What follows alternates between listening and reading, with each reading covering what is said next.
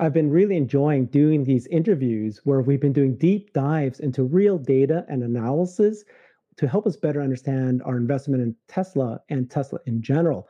Today, we're joined by Alexandra Merz. And so she is known on Twitter as Tesla Boomer Mama. She's become very famous actually because she does these daily updates on following these ETFs, exchange traded funds, similar to like a mutual fund. And she's following these big whale investors, institutional investors, whether they've invested in Tesla and whether or not they're buying or selling on a daily basis. Also, we're very lucky because she's the perfect person for us to find out and ask about investment grade credit rating because she previously worked at Moody's. And so we want to know, how do these credit rating agencies work? What's the likelihood and when do we expect to get actually an upgrade in credit rating for Tesla away from junk bond rating and into institutional investment grade rating? So thank you so much. Appreciate this, Alexandra. Thank you for joining me. Happy to be here. Hi, Howard. So it's summer. The sun is shining. It's very bright outside. And I think that's good time for all of us to get a little brighter today.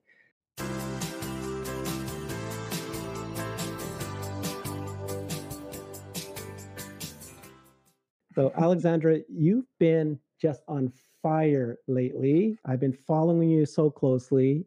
You had your big YouTube episode with Farzad where you were so passionate about the issues with ESG. You've been following and doing daily tweets about investment grade credit rating. You just interviewed Gary Black with Farzad. You've interviewed Ross Gerber. You just had a comment back from Elon and Sandy Monroe. You are just amazing. Brilliant. Thank you, Robert. Yeah, I mean, this is crazy because this all started with a little Twitter account, right? And then I just jumped into it and did more and more. And it's true. It's come to a state. I mean, I don't like the word famous, but I think I have a certain reputation now, and it's good. I love it. When did you start Twitter? It sounds like you just started recently. Yeah, I actually had the Twitter account for a couple of years because, I'm an expat. I moved to the United States, and it was a means of connecting with a couple of people that I had lost sight of, but not at all in the Tesla community. And when I started investing in Tesla, which was after we test drove our first Model 3 in 2020, I don't know how I actually got into Twitter, but that was just the moment I went on Twitter and checked it out. And I thought, how about I change my name and become the Tesla Boomer Mama, which was a complete coincidence, right? I think, and I'm wrong, but I thought my birth year, 1966, was already boomer. So I was a boomer and I was Tesla and I was a mama because I have 5 children. I mean, 5 young adults now. And so it just happened. And then by investing all of our money into Tesla, when 99% in Tesla, I started to check out the big whales. That's how it really started, and looked every day at ARK, who at that moment had still a very, very big position of more than 5 million shares. And I thought, well, I'm a former fund manager and fund rater. I worked for Moody's doing fund ratings.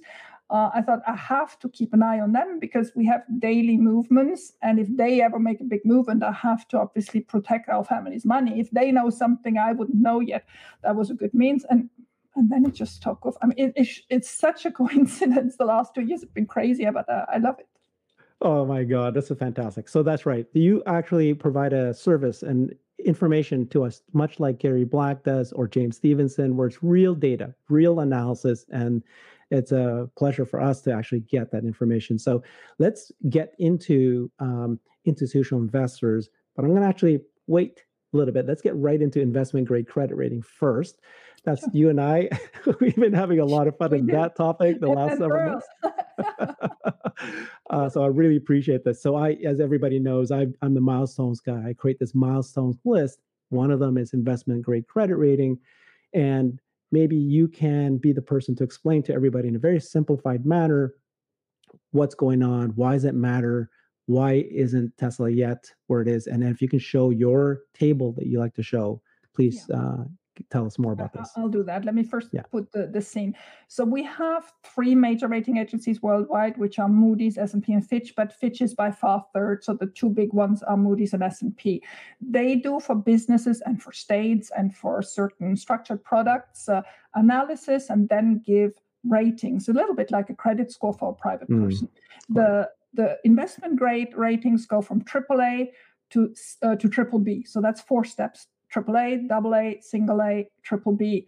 Or Moody's has the equivalents AAA, AA, single A, and then BAA. Long story why they have differences. They may have the difference in how they call it, but actually I think 96% of their ratings overlap. They always do the same thing. They watch each other and adopt. So for Tesla, the rating is just one notch below this investment grade. So it is still what is called speculative grade or junk, meaning BA. And so the next upgrade would directly be to become investment grade. If they move up, which is the only direction possible because the financial results are so good, it would become investment grade. So why is this so important, this investment grade? There are still a large number of pension funds and investment funds that will only consider investments in shares that are investment grade.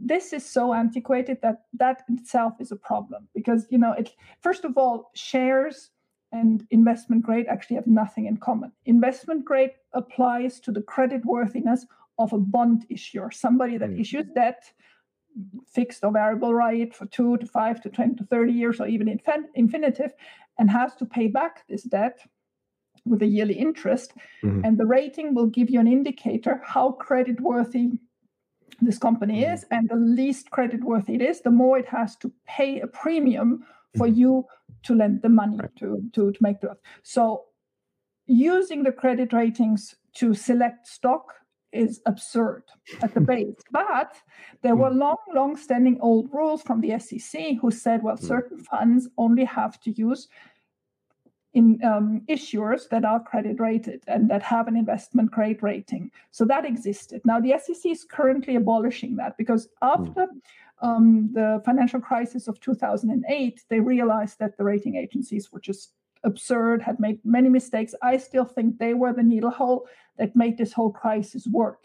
They wouldn't have attributed those AAAs to all these asset-backed packages. We would have never had the consequences we had to go through, but there we are.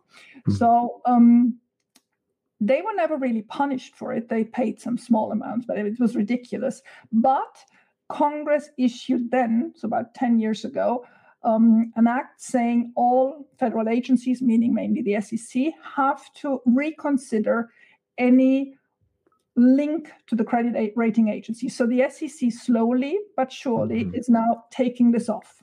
There's still a little hook there, and that's why there are still companies that are linked to credit ratings, but it is dwindling. There's no doubt about it. So I'm saying this all because lots of people change their habits very slowly. So you have pension funds, you have investment funds that love these ratings. That's how they have done business for the last 50 years, and that's how they continue doing business. When I left the financial markets in 2007, I think about half of funds that looked at investments for stock or bonds were going with the investment grade rules.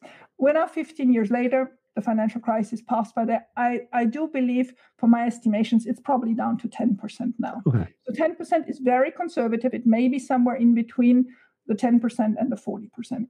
So what I did is I took the market of all worldwide pension funds. Why worldwide? Because an investor in the Philippines, in Germany, wherever, may as well be interested in Tesla than an American pension fund. So I really think it is a global theme. Do I want to invest in Tesla or not? So $55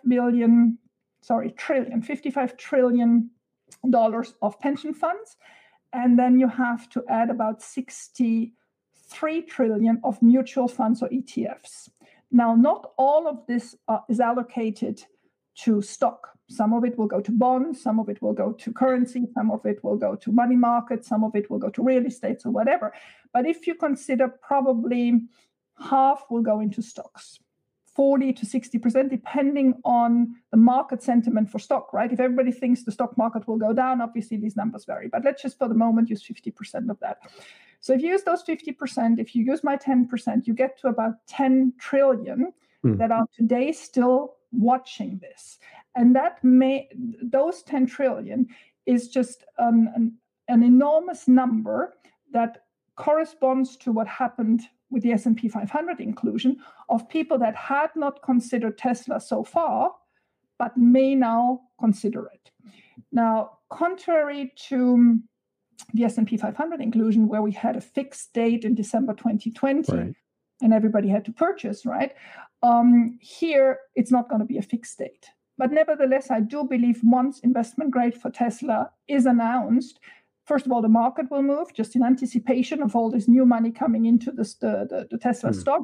But then over short months, maybe 1 or 2 years, lots of institutional money will come in. These people will have committees, will well analyze Tesla, will maybe start with a 0.5% allocation, 1% allocation, whatever, but they will move into the stock. And those are stockholders that will hold.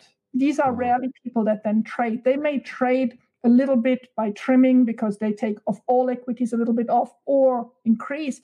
But the basic part that they're acquiring in those months will stay in those portfolios for a long time. So what is your guess then? So you said that it's going to be spread out over months and maybe even year, right? But what is the impact of the stock? Is it a 5%, 10%?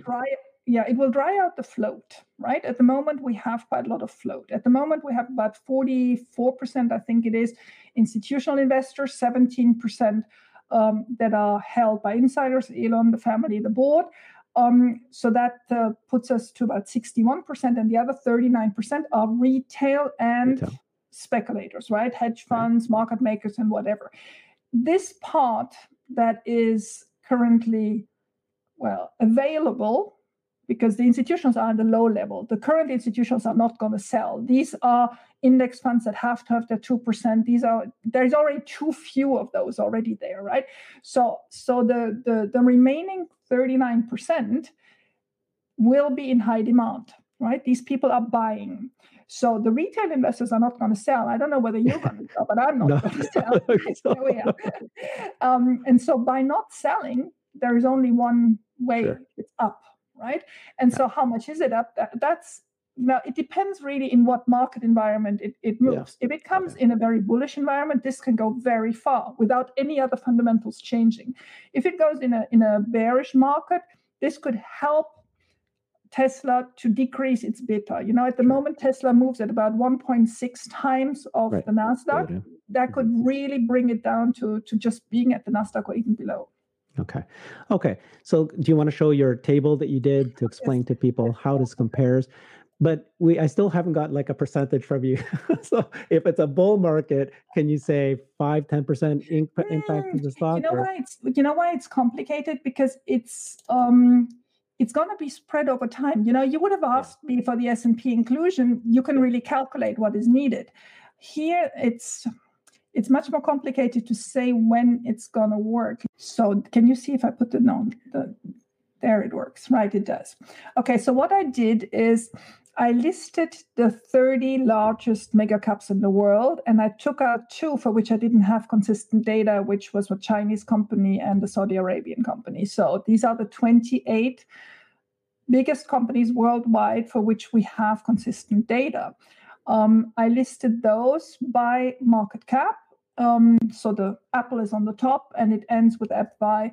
On the bottom, it has some Swiss companies in there, French company in there, Chinese company there. Obviously, also TSMC. So you have in the first column the market cap going down, in the second column their current cash flow from operations, and then you have 5 matters of how to calculate ratios linked to debt. Remember, ratings are the creditworthiness of paying back your debt.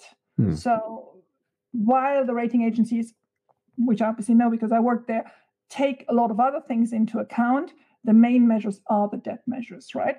So I calculated for all of them the cash to debt ratio, the debt to equity ratio, the debt to EBITDA ratio, debt to revenue, and Altman Z, and put those in the 5 columns. And then in those 5 columns, I put the best results in dark green and the worst results in dark orange, and anything in the middle got graduated.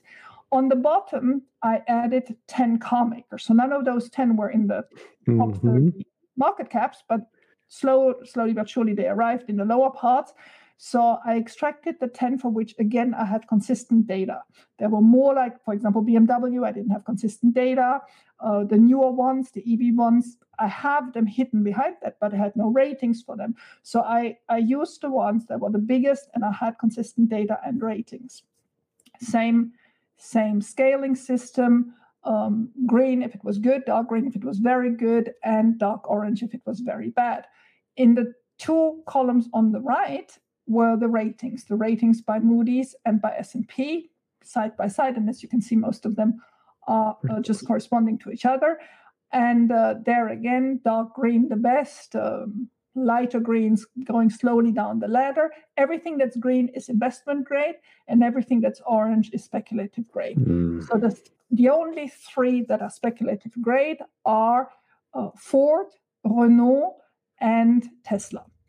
So that was the start. It actually started, funnily enough, it started on Twitter a Saturday, where I started with only the ratings and the market caps, and then James from I Cannot Underscore Enough said, "Oh, how about you add that and that?" And then other people jumped into the conversation and and add this and this and this and that, and that's how the first table saw its light in February 2022 with the Q4 results. And so this is the 3rd version of it 3 quarters later. So for 3 quarters, the situation is always the same.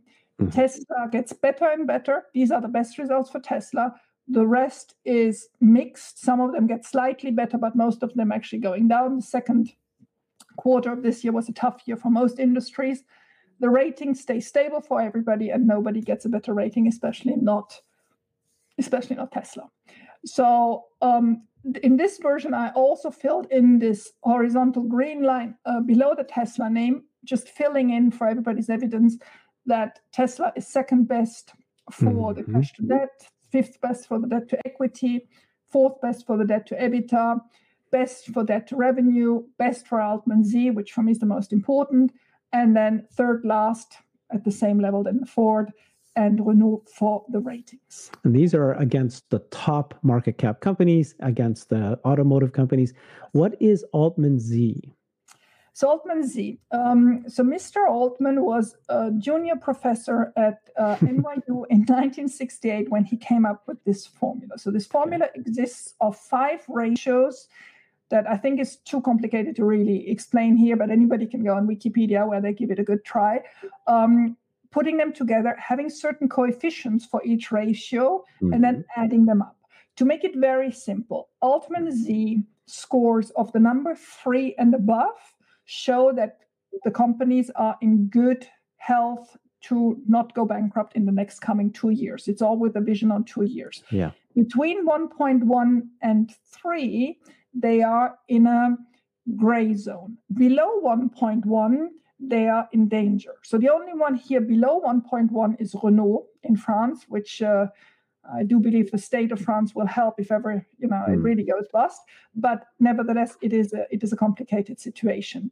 But all the car makers, as you can see on the bottom column, are in the orange field, meaning in that gray zone where they're at risk. Yeah. Again, remember the number to get over in the good zone is 3, and Tesla is at 20. Yeah, so it's ridiculous, isn't it? Obviously, Tesla has almost no debt by choice. They have significant cash. It's ridiculous how much cash they're generating. Their earnings is so high, and it's green across the board. So what are we waiting for? What is happening? What's the politics? Can you maybe share some knowledge about that? Yeah, I mean, the politics, I can only speculate, but I do have the clear feeling, and maybe we should stop sharing here. Sure. I have the clear feeling that there are shenanigans going on, right? Yeah. Because there are two rating agencies, right? If this would be just mathematics and good analytics, one of the two would move, yet both are not moving, right? So they are sitting it out. Now you have to add this to the whole ESG situation. We're getting later in that, where S&P really treated Tesla in a very mean way in May this year. So I do believe there is a common understanding by this establishment that Tesla has to have a difficult road to everything. Nothing shall come easy, right? And so this rating upgrade might happen quicker if Tesla would have debt, right? If Tesla would have debt and would need the rating to issue the debt, they may see a financial incentive to open the books again and look at it again and make it happen. I mean, that's ridiculous, because their job is not to rate correctly because they get paid for it. Their job is to rate correctly, right? And then whenever somebody issues debt, they get paid by the issuer. But since Tesla doesn't issue debt, they don't open the book. They just sit it out. But I do believe there's also something more political about it. I mean, we've had these discussions in the Tesla Twitter sphere for a long time. Should Tesla work on its communication and play the game a little bit better? By not playing the game, well, it is for sure not helping these established players to see an interest to do any favor to Tesla. Yeah. Okay. And then, but then you were saying that there's a chance that August. So you are hoping and assuming and wishing that you have some knowledge that you think that it could happen. If it's going to happen, you said it was August or December. Can you explain what you're thinking? I can explain that, yeah. I mean, in my bed with you, I nailed myself down to August. So there I am. Yep. But I'm okay. I'm suffering. It's okay. So when the results came out third week of July, I straight away updated my table for Tesla. I obviously didn't have all the results for all the other 37 companies, but I realized straight away that the results had gotten significantly better from last quarter to this quarter. So the situation was getting even more ridiculous. So I said, okay, we've been sitting this out now for 3 quarters in a row. Right. When will they do it? They should be ashamed of themselves. There's no doubt in my mind. So I had the hope they would do it at a moment where they could sneak it into daily news in a moment where there were few people paying attention. And that is typically, I mean, I've been in that rating world, beginning of August, could be late August, but not much longer anymore. And then again between Christmas and end of the year. Why? Just because there are fewer market participants. It's a lame duck period in terms of news. Nobody would really pick it up here. And even if they pick it up, it would die in half a day. So that could have been good reasoning, but obviously so far they're not there yet. We're not, 22nd? So I still got a little week of hope. Yeah. Because if not, I've lost my bet with you. For those who don't know, Alexandra and I made a bet, and that we're hoping that she's hoping that it'll happen before the end of August. Yeah. And if it doesn't happen, then she needs to super follow Earl of Frunk Puppy. But you're already following her, so you gotta take the joy out of me. I felt so bad for him because he was like the collateral damage in this whole story, right? And I thought, I can't do that. I can't. I just interviewed Earl, and we're fine. We're happy. We're good friends. Actually, it happened after your interview because he was sitting in his X with the white chairs behind him. I said, "Oh, this is such a nice guy, and we're having such a blast on him." So I said, "I think I should super follow." He's a great guy. Well, this is hilarious. Okay, but obviously, I want it to happen too. So it's like I don't want to bet against it, but you actually pay it anyway, right? Yeah, just for fun. But I'm hoping it works, of course. So that's interesting. And then the other thing that I really liked about you was you have been tweeting quite regularly and trying to get a movement so that we can, make the S&P and Moody's be aware that they, we're trying to create a kind of a pressure a little bit of us investors, Tesla investors, hoping that they would do this. And so you've been tweeting this out daily, trying to let them know that this is something that, hey, we don't want to stand still here. We want you guys to do this. Do they need debt? So is it better if Tesla actually gets more debt to be able to do this, or can they do this with such a small amount of debt that they have? I mean, at the moment, so in theory, they can rate anybody, even if somebody doesn't have debt, right? Okay. There is something Okay. called unsolicited rating. So if the Yeah. market by itself says, oh, we would really love to know what the creditworthiness of a certain corporation is, Yes. Moody's could sit down, or S&P could sit down. And why do they do that? Is they hope that in a second time afterwards, the issuer comes to them and says, look, you've given me a certain rating. I now want to issue that. Let's sit down together and make Yeah. it a better rating, or at least work it together. Because obviously the lack of information in those moments, if there's no exchange of any other information than the publicly available information, may give them cover of saying it's a bad rating just because we don't have enough information. Yeah. So it could happen at any moment, and it should happen at any moment. Okay. It's overdue. It's overdue for Yeah. these times. So my understanding was it was October of last year when they increased the investment in the rating up one, still junk bond, but it went Yes. up at least one. Correct. And at that point, they said that we need to see Tesla have gross margin, excluding the regulatory credits, to be above 18%. And they were like, let's see what happens with Germany, Gigafactory Germany, and Gigafactory Texas. Open. What do you mean open? Oh, it has to be opened. It's done. It's so then done. Right. So those two factories did obviously launch. They're actually active, and the gross margin is not only 18%; it was over 30%. And so it's at this point they've run out of excuses. Yeah. So that's really what we're trying to do. We're trying to build up some pressure. We had a little bit of exposure in the press.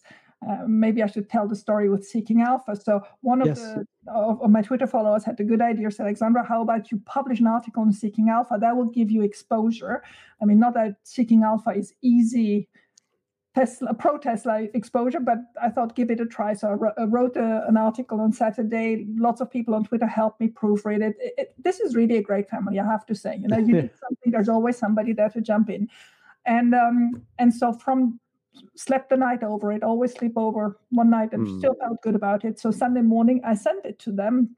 Actually quite a process to submit them stuff, but anyway, and there it was hanging in there. So this morning was still hanging in the queue saying they will review it. And so I tweeted that, no surprise, we don't get the express treatment because we write something positive about Tesla. They finally reviewed it and sent me back 11 points I would have to improve in an article that were more or less 4 graphs and what I just told you in the first couple of minutes. So there wasn't much to it. Well, it shouldn't be bold, it should be italic, shouldn't be this, shouldn't be that, but 11 things that it shouldn't be. So I told them what I thought in a few words. And that was that. And I'm obviously not subscribed to Seeking Alpha anymore. And they came back with a DM saying, "Oh, you need to subscribe." No, this is it. Goodbye. I have tried. Honestly, I tried, and I think I'll just publish it in another platform, Substack, exactly. or whatever. But I mean, how ridiculous is it? But it is a completely insignificant but typical example what happens when you're a protester, right? You have to move the walls because they just try to always be against you. And I just can't understand it. I don't understand why. Yeah. I mean, I can see that not everybody has to be as enthusiastic as us, right? Because it takes some vision, and you may only see the EV vision and not the rest, like discussion we had with Gary the other day. But to so hate Tesla, so hate Elon Musk, I just don't get it. It's crazy, right? We'll talk about that shortly, the enemies that are forming against Tesla. So let's talk about the next topic, which is the institutional investment in Tesla.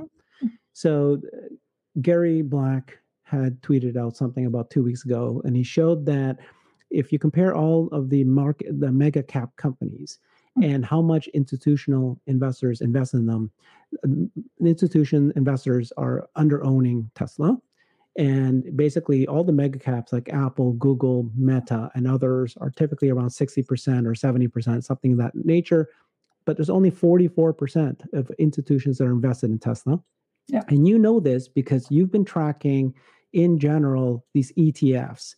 So can you show your table that you have been tracking? So this is exchange-traded funds of whether or not they've bought or not bought Tesla, right? And then at what point are they buying Tesla and why? And can you explain to us what decision-making they make and why they haven't? Can you see that? You're going to need to, There you go. That's good. because I don't see you anymore because I'm obviously on the other tab. But there we are. Let me try to pull it a little bit bigger. Yeah. So what we did here is we did, I think, for 297, nearly 300 ETFs, some of them huge, a table where we filtered out those that had any Tesla holdings.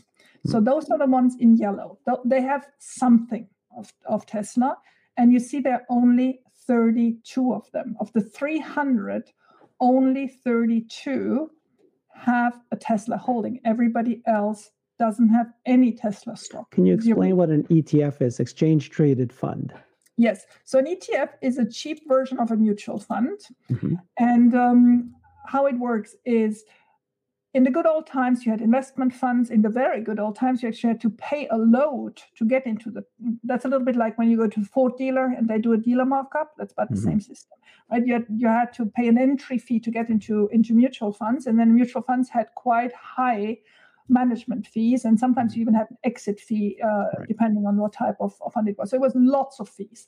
So they saw the market of ETFs grow because it is much less costs that are on the back of the investors. And those are funds that are exchange traded. That's what ET stands for, exchange traded funds. So they are daily quoted on the stock exchange, and you can buy and sell them like stock, right? You don't need to go through your financial advisor who puts in an order and you get it only at the closing price. You can trade them every day. So this liquidity brings a lot of challenges with it, but it also brings something that the SEC put in place, meaning the funds have to publish overnight their holdings at closing of the last day.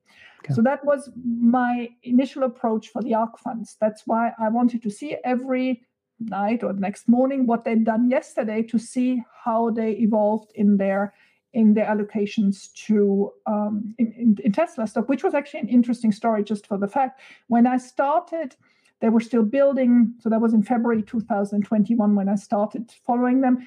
And in 2021, they were still building up their Tesla position, which was between 10 and 12%, but they had still a lot of growth and the market was still quite favorable. And then I saw them declining. And in terms of value of shares, just because the market was difficult, they didn't see and didn't protect themselves from this bear market. And so proportionally, the 5.5 million Tesla shares that they had melted down to 1.3 million. And that was something I was really happy to be able to communicate to people, because people always were concentrated on this 10% limit because they had first position being Tesla, not always, but most of the times at 10%. So people felt comfortable about it. But what happened is, with that stupid 10% rule, they actually forced the funds in times where assets were decreasing because prices were going down and investors started to back out of the funds to sell Tesla. Yes, it was still 10%, but the number of shares went down. So today, when you participate in ARK, it only has now the exposure of 1.3 million Tesla shares and not of 5.5 million Tesla shares anymore. And that will cost you dearly, this lack of shares. That yes, you're at 10%, but you're 10% at a very low level. So anyway, so that's how I got into this whole topic. Then Ross Gerber set up his Gerber Kawasaki GK fund. Months later, actually, I think it's his annual birthday tomorrow on Thursday. Gary Black set up his first future fund. Exactly, the future fund. And so I had those. And then a couple of months later, one of the Twitter followers said, how about you also include Ted Park's VCAR? I interviewed him on my channel as well. Very different structure of a fund, currently concentrated in about 80 different mega caps and tech. Has a couple of Lucid and Rivian stuff as well in there, but a huge Tesla option exposure. So while the fund itself acts more or less like a growth fund, but a conservative growth fund, it gets a lot of push by sometimes having 60, 80, or sometimes even over 100% exposure to Tesla just by option play. And so that's interesting to follow on a daily basis, just because I think he's a very bright guy. And it's nice to do. So that's how I got into the subject. And every morning I publish my little analysis of what I've seen the day before, what Alex doing, start screaming about them. And is it representative though? If you see these funds, ARK, Forward Fund, and Gerber Kawasaki, is it representative of what other funds are doing or not? Right? Yeah. So that's where this table comes in place. So in July, Gary threw this question out, saying, "So, do we know, Alexandra? Do you know? I mean, he didn't just pose it to me, but I felt compelled to answer Yes. what the other funds are doing. Other funds also investing in Tesla, and so we took the time to. I had two people helping me again from the Twitter community. I was screaming like, "Need help!" and there they were. This is really great, I have to say. And so then we set up. Let me go on the spreadsheet so I can show it easier. So we set this up, and you can actually, obviously, like in every good spreadsheet, you can sort it by allocation. Oh, this is not what it's supposed to be here. By allocation of Tesla exposure. So that's all the 0%, but those are the biggest. So you see, for example, in VCAR at that moment, that's Ted Parks, he had 59. But the second biggest allocation in Tesla shares is the future fund from Gary. Right. Then you have a couple others, but these other ones are either small or have a completely other subject, meaning it's not really about Tesla. They sometimes have 10%, but they can drive it down to 0. And then you have Gerber Kawasaki's, and then you have the 3 ARK funds. So by following the 6 that I follow, I do follow the ones that have the highest Tesla exposure. All the others have less, and 90% have none, just like none. So let's talk about that. Why haven't they invested in Tesla? What's going to take for them to invest in Tesla? Very good question. So maybe the credit rating, right? So that could be one. Could also be that they have to be more comfortable with the stock, right? The discussion that we sometimes have with Gary is because he seems to understand them better than us. I mean, I'm losing faith in understanding them. And he feels they are, sometimes put off by Elon's behavior, find it erratic, or the whole Twitter story gives them an overhang, or they can't extrapolate the growth of electric vehicles, right? They don't see the whole growth situation. They are too worried about China or whatever. So they always find a good reason why they would not do it. I think the last thing he came up with was no succession plan for Elon. I mean, I love that one because it's at the same time that Elon is sporadic, but then there is no, right? So what you want, but there you go. So yes, they have good reasons, but they will lose their convictions for good reasons when the stock outperforms. Portfolio managers are a very specific breed of people, and I can say that because I was one. They are measured daily against peers or against benchmarks. I hate benchmarks. That's another subject. But even if it's against peers, you don't want to underperform compared to others. So if you suddenly have Tesla overperforming the rest of your basket and you are underweight or zero weight in Tesla while you should be 2% or you should be whatever, you will jump on the bandwagon certainly late, but you don't want to be seen as that one who missed completely the opportunity, right? So it was a tough year for Tesla in the sense that the stock didn't perform well, and since it has a beta of 1.6, it performed worse than others, but the beta of 1.6 will obviously be an advantage when it goes back up. So that's why I think this credit rating has actually an implication, not only for the ones that have their antiquated rules of, yes, we have to respect credit ratings, but also for the others thinking, okay, if those other people now all jump on the bandwagon, I don't want to be the last one standing, and my peers will have outperformed me. Because the thing is with Tesla, once it rockets, we all know it rockets really hard. You know, it's one of those stocks that can take 10% in a day. There are not many others of this size of the mega cap capable of doing that. Yeah. So I guess we have to just look at it as an opportunity that while it's disappointing that these institutions haven't yet invested in Tesla and we're asking why and so forth, but the opportunity is that This is a big market cap company, fifth largest in the world, with an incredible growth story. The product is obviously top notch, and the market share is just at the very beginning, and it's almost unlimited the sales it's going to do. And yet the institutions haven't come on board yet, and they will. And they will. And when they do, it's going to, again, at least do And let me add one to that one. I completely agree with everything you just said. They consider today's price-earning ratio already expensive. This is ridiculous. But that is because they typically, like most value investors and some of the older style growth investors, they argue present from the past, right? So they are today still at a multiplier that seems horrendous to them. If they would just extrapolate current growth without going any further, and yes, we all know there will be much more, but they would quickly understand that a year or two out, this is nothing. This price is nothing. That's why my 1 year target is 2,200, my current 12 months target, and I'm so comfortable about it. I have no doubt that we will get there. So this is pre-split, of course. Yes. And you're saying 2,200 1 year from today, as opposed to what we've all been doing is trying to do at the end of the year.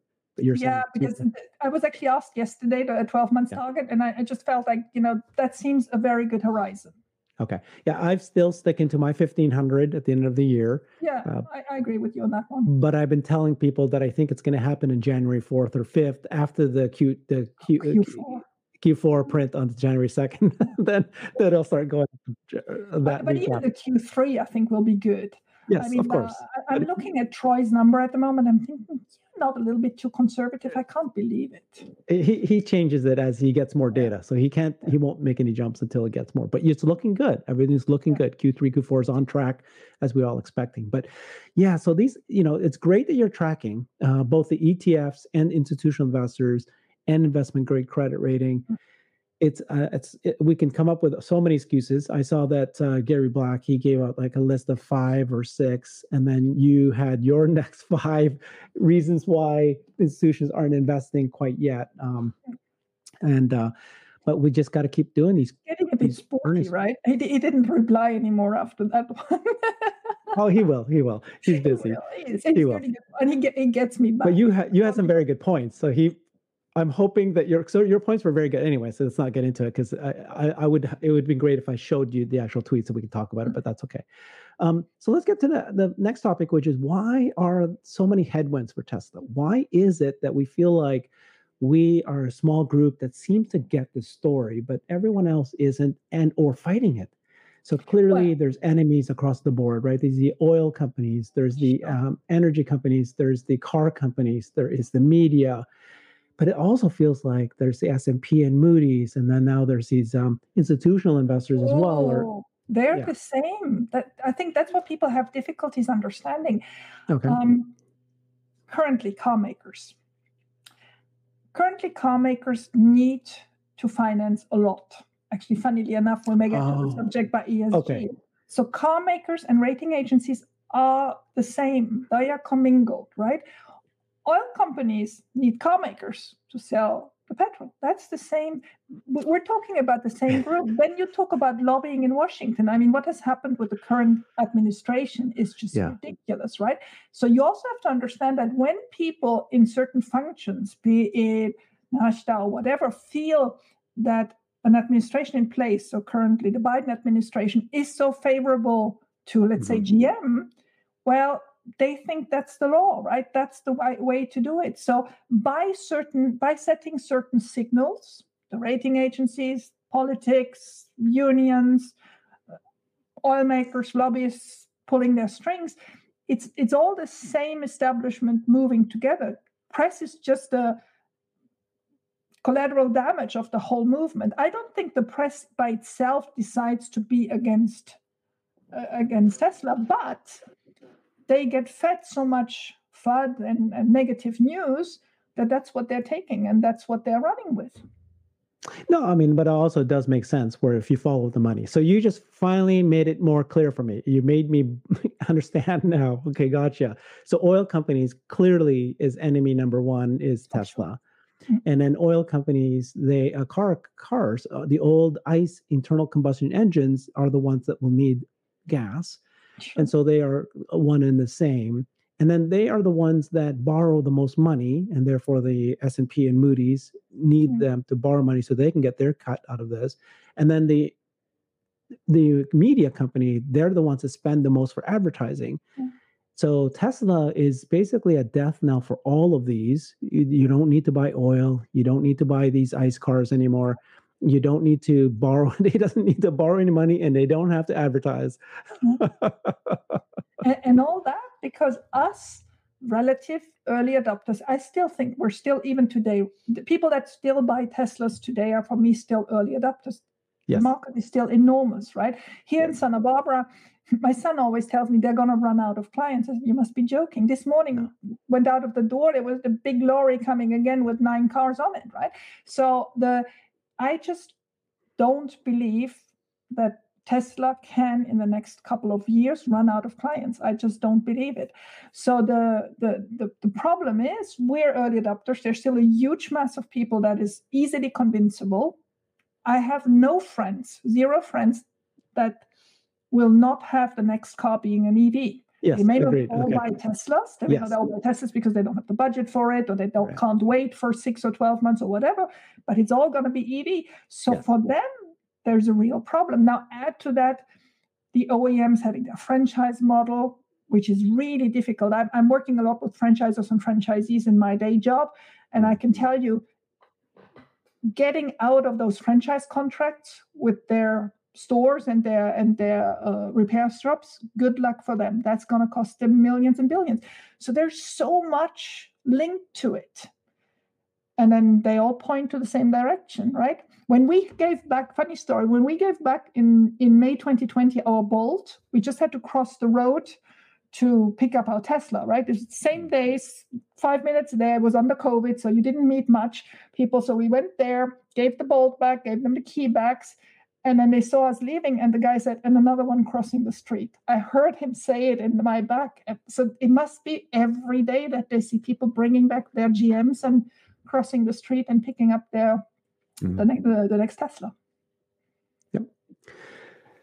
Okay, so you've explained to me. That's great. So tell me about ESG. What is ESG to the layperson? Because you blew up and very passionately you were explaining in Farzad's episode about the corruption and the ESG. So this kind of wraps up all the things we were just talking about, I think. So can you explain that to us? I completely agree. This wraps it up, and this actually showed it in clear evidence for once. So this was a very sad episode. And just to put this into context, while I was a fund manager, so I understand how to analyze funds, I was a Moody's analyst, I understand how the credit rating agencies work. I had my own rating agency. I left the financial market in 2007, so I had no clue about ESG. When I first heard ESG was about 3 or 4 months ago.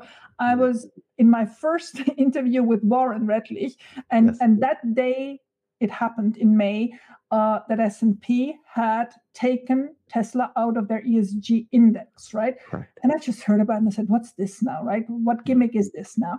And then I started really getting interested in it, and it became horrendous. This is the biggest scam where we're living. I mean, I know there is other crap around in politics and whatever. I don't want to get into that, but in terms of financial, this is really the biggest thing I've seen in a long time. So ESG means environment, social, and governance. And it started in the early 2000s. Somebody had the good idea to put these 3 letters together. I think that was a stupid idea, but there we are. And then it sort of kept on moving in the social warrior sphere for a couple of years, died its calm and came back up, but nothing much happened. And then in the late Obama years, they started this Paris Accord. I think probably you all remember there was a big meeting in Paris of all these leaders, and they shook hands and celebrated that they've come up with the Paris Accord. And in Europe, so in Europe, that was very important. So this idea of ESG took off by itself. In America, there were a couple of think tanks, mainly driven by Bloomberg. So you had a couple of global players trying to define what ESG was. There were certain consulting firms set up trying to get data on ESG.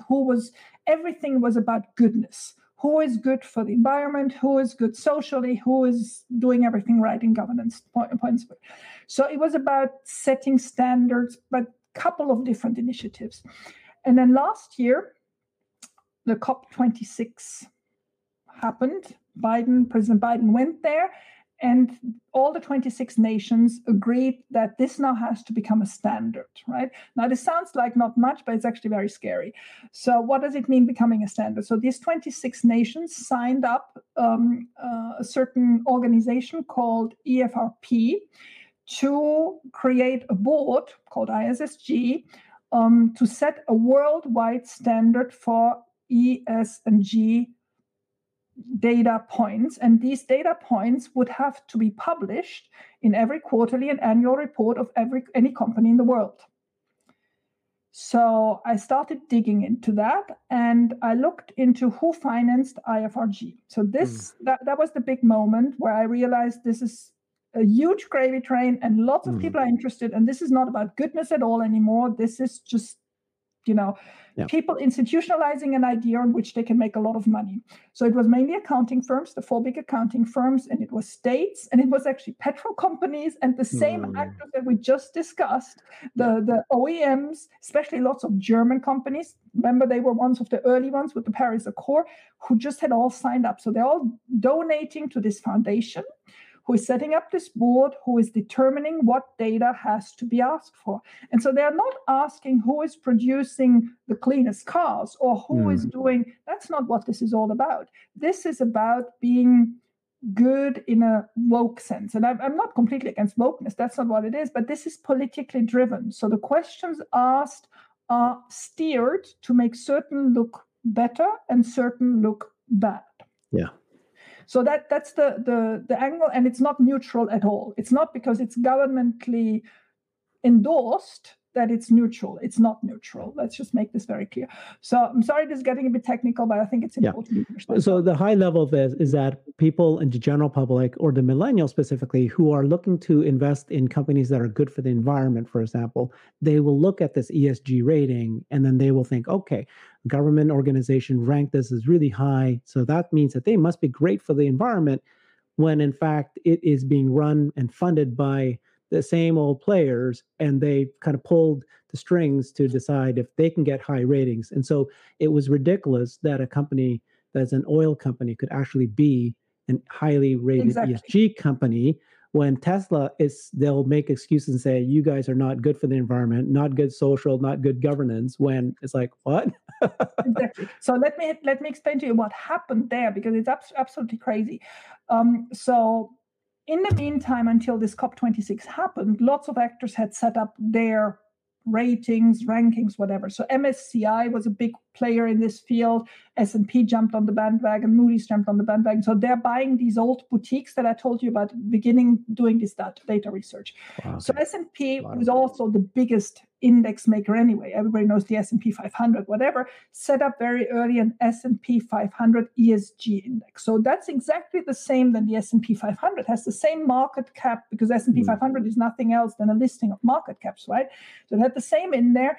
And then these people were sent questionnaires and they had to answer questions. And obviously Tesla wouldn't answer. I mean, can you imagine Elon when he gets the hundreds of questions? Exactly. Let's just not talk about it. And so, exactly. And so by doing this quantitative analysis of data points, which was completely random already, but let's just give them the benefit of the doubt, Tesla obviously was still eligible to remain in the index. And so once that was done, they obviously wanted Tesla not to be in the index anymore, even though it was the fifth biggest mega cap of those 500. So then they did something that is called stakeholder and media analysis. Now, you have to understand stakeholder is the opposite of shareholder. I mean, a shareholder is a stakeholder as well, but stakeholder is anybody who may have an opinion about the company. And there they decided that stakeholders had too bad an opinion about Tesla. They found a way. Exactly. And so that's why I love taking this as an example, because it just shows their bias. Okay, so S&P 500 is a basket of companies, and investors look and say, okay, I'm going to invest in S&P 500. And now they've created a similar version of this, which is another index with S&P ESG, and then Tesla's not in it. And so people like a millennial who has money and they want to invest, they'll go, I'll put my money in this S&P ESG index because it's a bunch of great companies They're doing wonderful for the world, but they don't realize that Tesla's not Exxon, even in there. Chevron. And it's the same companies. Exactly. It's the same 500, What a or that they scam. took out a couple of them. And so, and they have, so next chapter of this book, which is absolutely crazy, is how do you remain in it? So to remain in it, you are a corporation. You can call them. Oh, good, there you got it. You can call them, and they come and they consult you to explain to you how to fill out the questionnaire next year so that you can remain consulting fees, membership fees. There you are. All sorts of fees. And if you don't pay it, then you're not going to get in it. And it's owned by there is a stakeholder analysis. Did you get it, Herbert? Okay. Stakeholder analysis, got it. And they're the biggest stakeholder. Can you imagine the thing? I mean, and that was really, actually, it was really funny because I thought that was the death moment for ESG, because I mean, it's just so gross, right? It's impossible. But what happened is they went very quiet. So since May, because everybody knew that was a big mistake. And I mean, I'm screaming it from all roofs, but nobody else wants to pick it up because the media doesn't want to play that game, right? So at the moment, I'm just waiting to see whether ESG comes back in. I mean, in the meantime, there are thousands of funds that are sold with ESG labels on it, and the young people believe it. They just think this is it. And there we are. And the worst thing about it all, there is now debt. So if you're GM, you can either issue debt with your credit rating, which is still investment grade for no reason whatsoever, or they have actually the best ESG rating in the car industry. It's crazy. Okay. Well, so I have a friend who kind of like debated me a little bit about should they invest in Tesla or not, and my position about Tesla investment. And their big point was that Tesla is fighting these industries. Mm-hmm. And these industries are not going to just lay down and let Tesla win. And so, it's a huge headwinds for Tesla to win. My argument is that, yes, that is absolutely true. And we went through all the industries like we covered a little bit today. But I think it's over. I think it's the genie's out of the box, whatever term we want to say. But EVs have won. Yeah. There's no one out there that thinks that internal combustion engines companies will take over the market and crush electric vehicles. They might slow down the EV market share, and if anything, what we're seeing in China with 50% of all new sales being electric vehicles, in Norway and Finland with 70%. Yeah. And then, of course, the U.S. is still at 15%, but with the recent bill that was passed, everything is just on its way. So did you see this morning that there's a Chinese region now, I think in the south of China, but the whole region said up from 2030 onwards, no more other cars than EVs can be sold?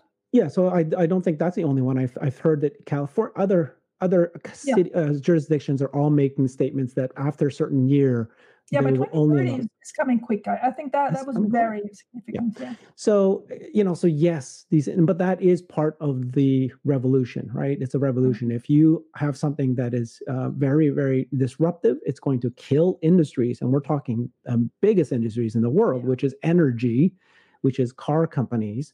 They're going to fight tooth and nail. And yet it does feel like Tesla is finally getting there. So I'm just saying that it is slow. It will be slow, but we are winning. Tesla is winning, and it's going to take over eventually, and that's the opportunity. Can you tell me a little bit about your personal story? You've mentioned earlier that you decided to put your money into Tesla. Can you tell me like your personal thinking about how you changed your investment and what kind of investor are you? I consider myself a forever bull as my term for myself, which is a buy and hold investor.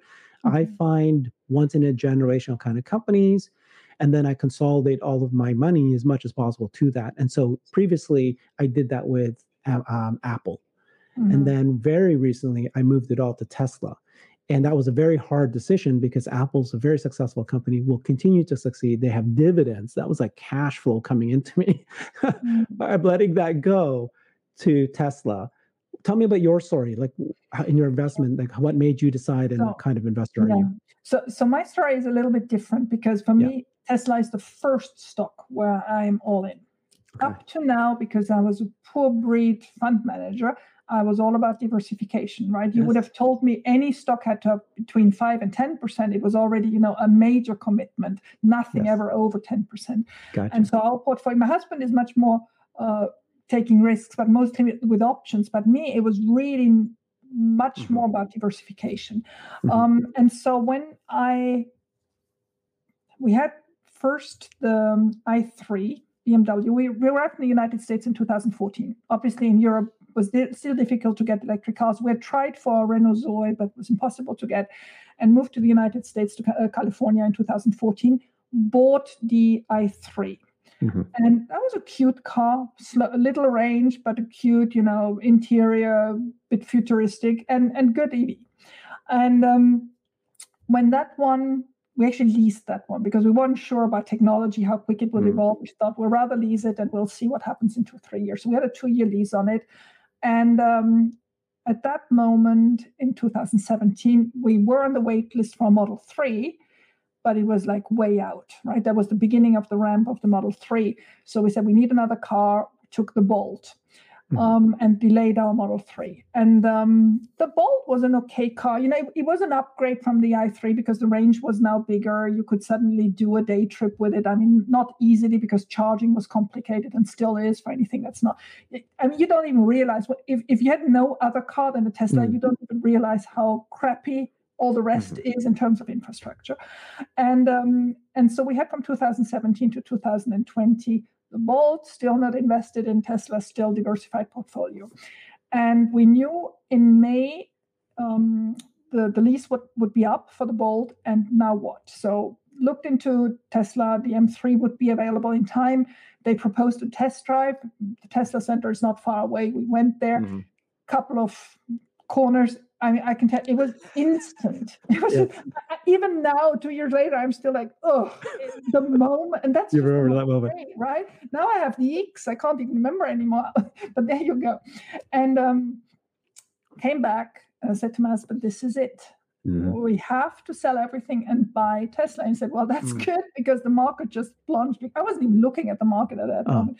So that was the beginning of COVID. So we were able to get shares at a really, really good level. It was pure coincidence.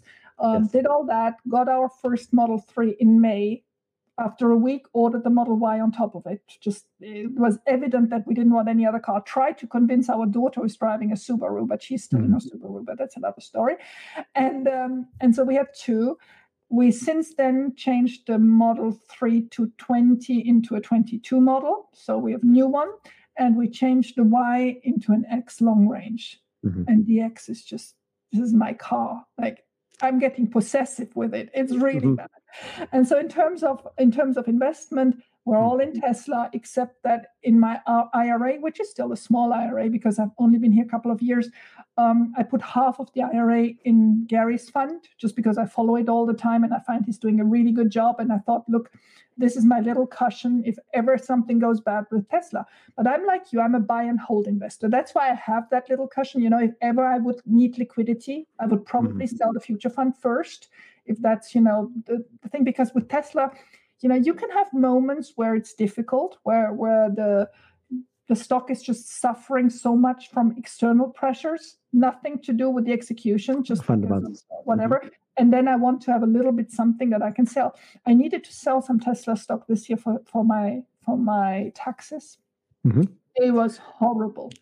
And I bought them back. You have no idea. I was spending nothing for weeks. I was like, no, I need to get there.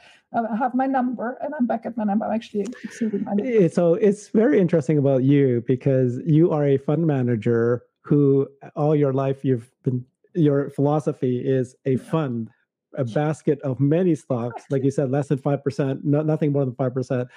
And then now for you as, like somebody with that kind of perspective to actually then, and you were saying you're primarily a conservative person and your husband is more of the risk taker, like I'm more a risk taker. So I've always wondered about this because if a conservative person, with a kind of outlook, do you see Tesla as the safest stock or do you see it as a very risky stock? And then related to that is, I love to have this question, which is Tesla one company or is it a basket of companies? Is it an ETF on its own? Exactly. Let's start with that. So Tesla is already a very diversified company, right? So that's. Do you truly believe that? Oh, yeah. How can you say that if the argument is that 95% of its revenue is car sales? Sure, because that's what currently they're using the batteries for. But the day they have enough batteries to do other things, they're just ready. They're ready to go. And I just hope they do HVAC, because once they do the AC, that's it. Then they're all dead. All of them. Like homes, exactly. And that's it. Goodbye for the rest. But anyway, my feeling, and that's also my attitude to the stock. I mean, I see the stock every day because I need to actually put it in my daily sheet, because my ARC and future fund stuff derives of it, right? It's one of the key numbers I have to put in there to do my little analysis. So I see the stock price, but I'm completely detached from the stock price. I know, and it's crazy, I just know that nothing compares, right? So when people tell me, why don't you, who know so well, do projections to 2 years, 5 years, 10 years, whatever? I said, I don't need projections. It would actually be an insult to my time and whatever. I am convinced about this stock. And it's not as if I'm a blind believer in Elon. I think from time to time he does not do the right decisions. Doesn't matter. It doesn't matter. They're executing. And the car is the best car there's ever been. There's nothing even halfway comparable. And the stock is not comparable to anything else. And so once you've gotten to that state of conviction, you lose all your education. You lose all your... Wait. You're sounding like you're saying that you're falling in love with the stock, and rule number 1 is don't fall in love with the stock. No, but nothing compares. How could I now... See, to do a basket for a fund, you need about 30 stock, right? To do a nice... How could I find 29 other stocks that compare to it? It's impossible. I can't find 5. I can't find anyone. Actually. I mean, you can argue that Amazon, the meta stocks, right, or whatever, the manga stocks, Apple, Google, Amazon, right? Maybe Nvidia, maybe Roblox. But for me, I look at those and it's just like you. It's like, yeah, but they're not going to 5x. They're not going to 10x. They're not going to do robots. They're not going to do energy. So it's like, I'm just going to put it here. And I would somehow feel as if I'm betraying my own conviction. Well, there you go. Now you're talking about your love again. Okay, you got to be careful. You got to be careful. You got to be careful. No, it's not. The car actually is love. I can tell you. The X is like... It's not interesting. On Tuesdays, you'll see tomorrow. On Tuesdays afternoon, when I at 4:00 have to get in the car to go to that meeting. You love it. Yeah. It's just, I think I'm going to the meeting to go in the car. No, it is funny. My behavior has changed significantly. Like I used to be so upset at my daughters. Oh, let's get going. Let's go. And I'm going to wait in the car. And I'm very upset. Now it's like, it's okay. I'll just sit in the car and I'm playing my Sudoku. I'm playing my games. I'm listening to my music. And then, when I used to visit, like, let's say I dropped off the car to the service center or something like that. Instead of sitting at the lounge area, I go back into the car and I sit in the car. I had this morning mobile service, in the refreshed X, they have this bar below the phones where you have the security, reverse and neutral and all that. And ours functioned, but you couldn't see the letters. So I put in a service request a couple of weeks ago and they came this morning. I mean, everything is so nice. The guy was nice. In 15 minutes, it was done. We had a good chat. He was happy with his job. I was happy with his. I mean, it was just great. Where do you have that? I do remember having to go to service centers and just losing half a day.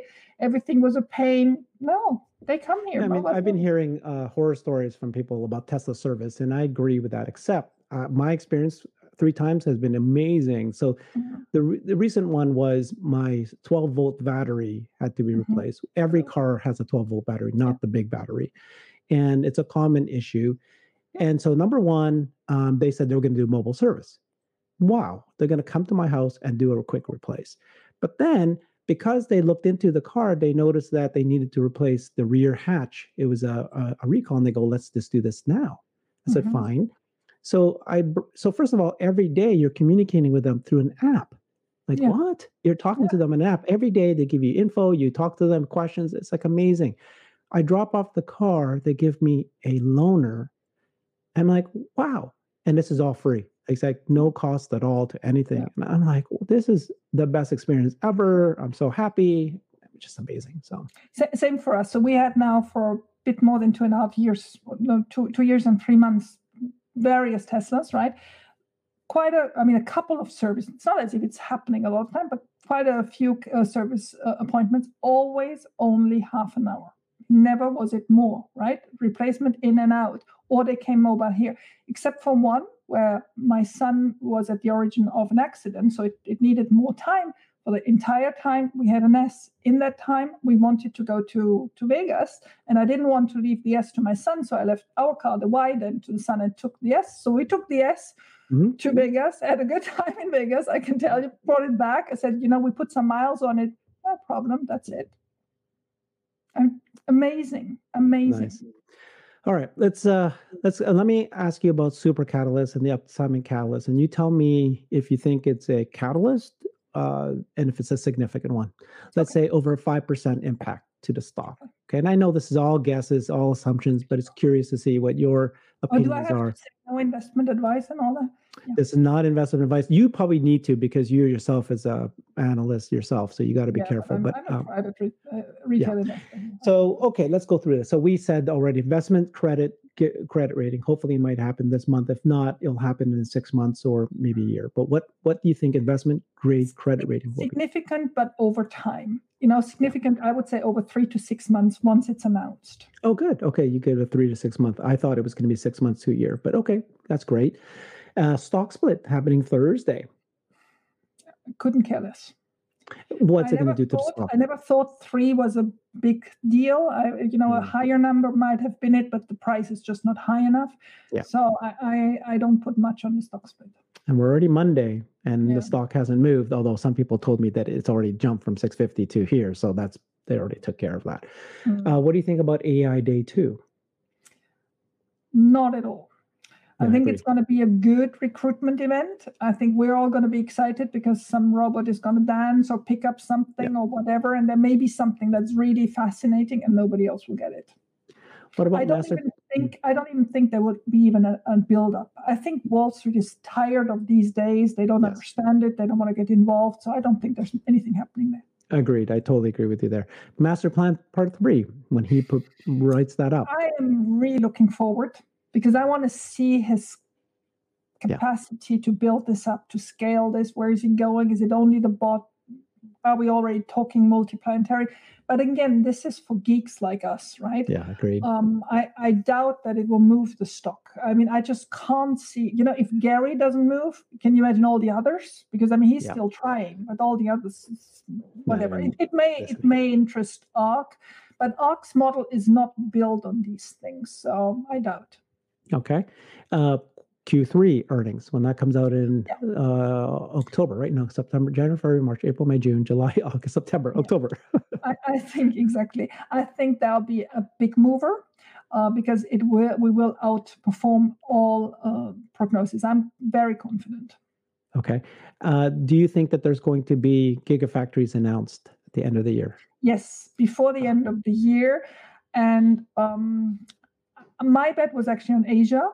I was between Indonesia, Japan, maybe even South Korea, all that. But it seems to be now Canada, or at least the East Coast, from all the rumors coming out. So, but I do believe we'll have one. I do believe that will move the stock a bit, not as significantly as the rest. Okay. Anything that I'm missing? Is there anything that's a true catalyst that I haven't mentioned yet, like FSD beta? Anything there? No, they don't understand FSD beta. I just don't believe they understand it. The second thing is, will there be? Sorry about the door. You may have to cut that. It's my son coming back from his job. No problem. The one thing that maybe you're missing is the Twitter overhang. Yes. If Elon doesn't buy Twitter, he committed to put the money back into Tesla, so that may give it a good raise. If he buys Twitter, that I think will just give a good small push to the stock as well, just because it's over now, right? And I don't agree with Gary on the point that institutionals will be worried because now he has a company more. He is running SpaceX, he's already running Neuralink, he's already running Boring Company. So I'm sure he will, put the right people in place for Twitter as well. Okay. Wonderful. Did you see today that he's going to subpoena Jack? Yeah, I think that they're friends, and I think that's he agreed. Jack, he wouldn't do it unless Jack agreed, and I think but that also means that Jack is on his side, right? Yes, that's what I mean, and I think Jack's going to basically say that they knew, that there's fraud. That's a major joker for him.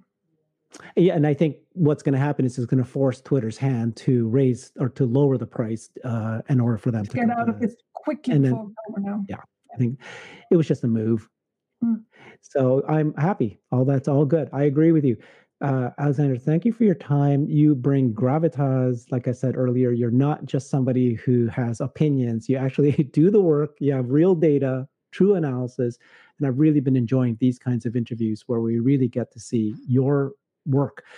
It's important because people need, if you're heavily invested in Tesla, like we are, and many people we know, this information matters. And you don't want, it may sound a little dry in some parts, but it's critical you understand this because this has a real impact. So Yeah, really appreciate this time. Thank you so much, Alexandra. Please follow her on Twitter at, well, if you look up Tesla Boomer Mama, that's probably the easiest way, but it's at MME Alexandra S. Yeah, and the MME is actually because I opened it when I was still in my French environment, so it's for Madame, and then I just never changed it. You can easily change it, you know that, right? It's like, I know, but I just feel if I change it now, people may think it's a bit bizarre. Or I should call it Tesla Boomer Mama straight away. I don't know. exactly. Exactly. It actually does. It changes it everywhere. Not an issue. But anyways, thank you, everybody. Thank you so much. Appreciate it.